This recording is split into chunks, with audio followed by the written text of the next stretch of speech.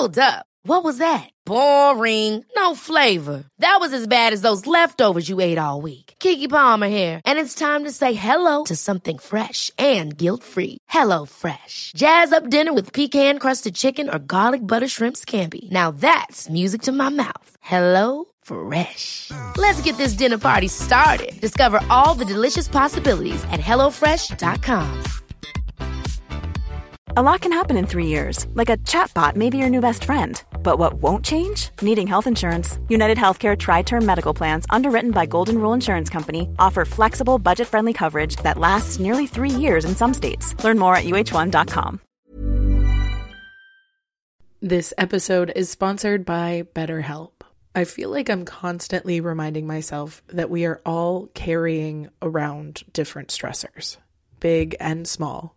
But when we keep them bottled up, it can start to affect us negatively.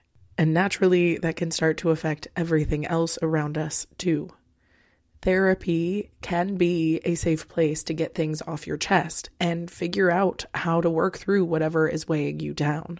I know that therapy isn't for everyone, but it definitely has benefited me in the past with learning how to sit with my feelings, set boundaries with people, and I don't know, learn how to function with a little less shame. But if you are thinking of starting therapy and access has been hard for you, maybe BetterHelp is the right fit.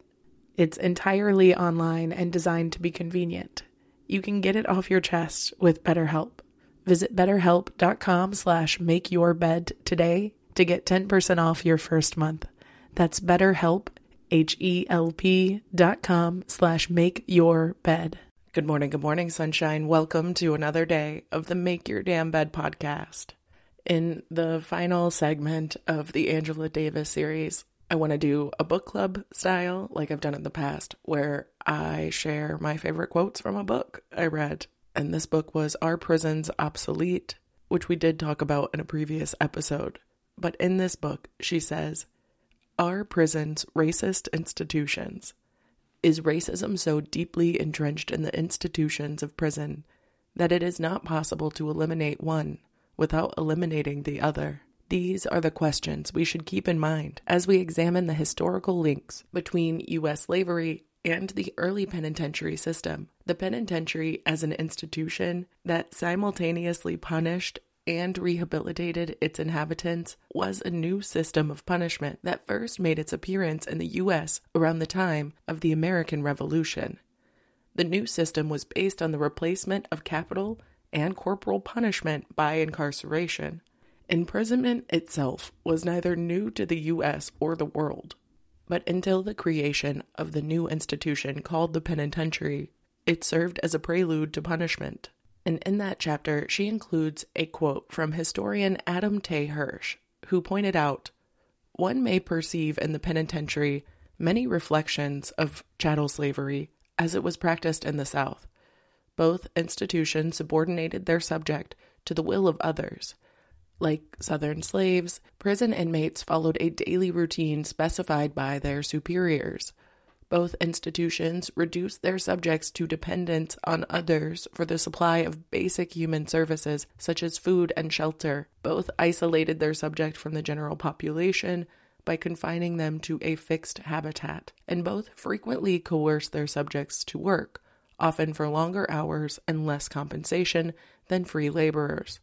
In another chapter, Angela says this, which I found really powerful and an insight I had never really thought about. But she said, "No one, not even the most ardent defenders of the supermax, would try to argue today that the absolute segregation, including sensory deprivation, is restorative and healing." So skipping ahead a bit, she says, "There is no pretense that the rights are respected.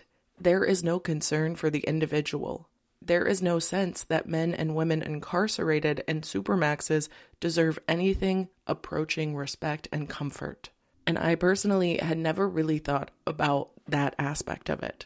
We can argue that our prisons have never been for reformation of the prisoners, but it becomes glaringly obvious when you look at the practices within those walls and how the for-profit system continues to profit off of the labor of those incarcerated under the guise that those incarcerated are not worthy of respect simply because their prisoners, regardless of the crimes being things they were actually convicted of or not.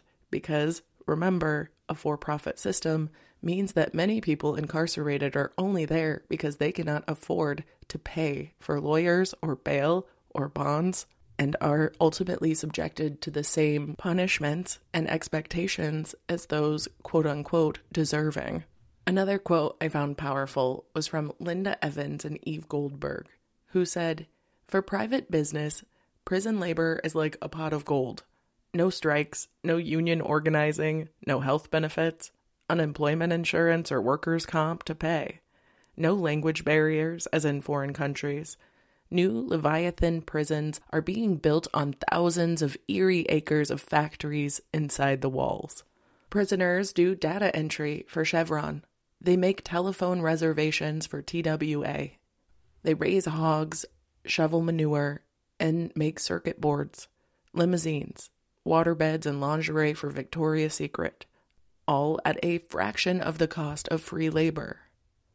A little later, Angela follows that up by saying, "The exploitation of prison labor by private corporations is one aspect among an array of relationships linking corporations, government, correctional communities, and media.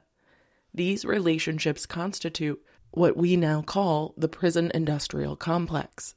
This term, prison industrial complex, was introduced by activists and scholars to contest prevailing beliefs that increased levels of crime were the root cause of mounting prison populations.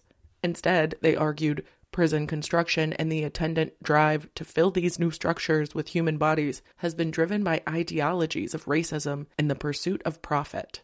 And this, to me, is the major core argument against the prison industrial complex, is that it is not working for anything other than the exploitation of labor. And in that book, in the same chapter, she says, both systems, military and prison industrial complex, generate huge profits from processes of social destruction, precisely that which is advantageous to those corporations, elected officials, and government agents who have obvious stakes in the expansion of those systems.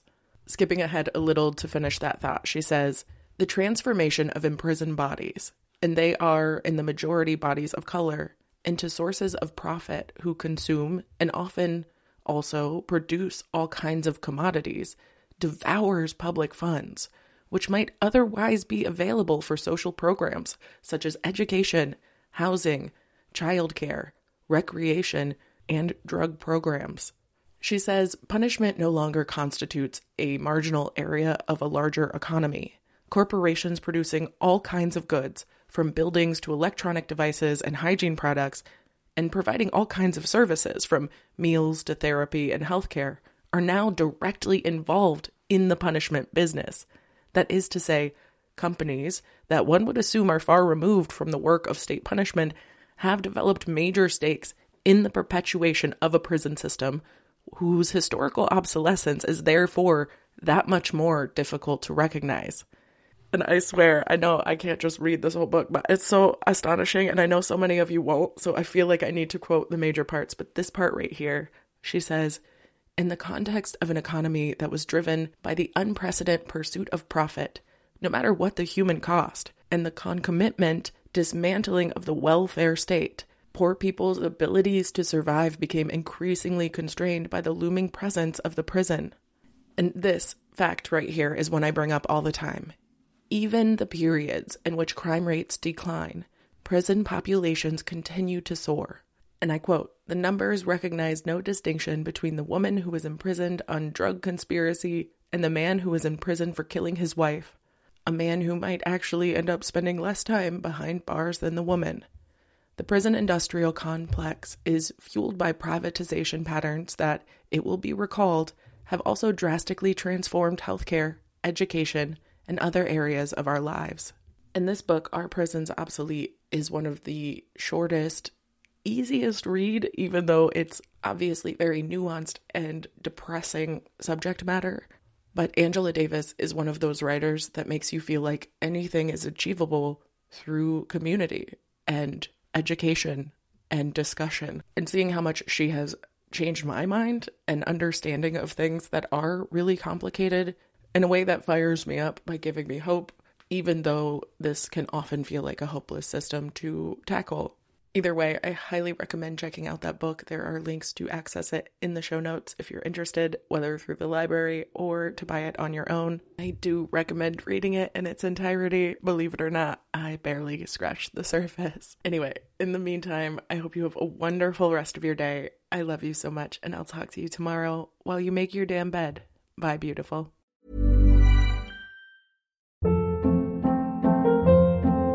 Hold up. What was that? Boring. No flavor. That was as bad as those leftovers you ate all week. Keke Palmer here, and it's time to say hello to something fresh and guilt-free. Hello Fresh. Jazz up dinner with pecan-crusted chicken or garlic butter shrimp scampi. Now that's music to my mouth. Hello Fresh. Let's get this dinner party started. Discover all the delicious possibilities at hellofresh.com. Planning for your next trip? Elevate your travel style with Quince. Quince has all the jet-setting essentials you'll want for your next getaway, like European linen, premium luggage options, buttery soft Italian leather bags, and so much more. And is all priced at 50 to 80% less than similar brands. Plus, Quince only works with factories that use safe and ethical manufacturing practices. Pack your bags with high-quality essentials you'll be wearing for vacations to come with Quince. Go to quince.com/pack for free shipping and 365-day returns.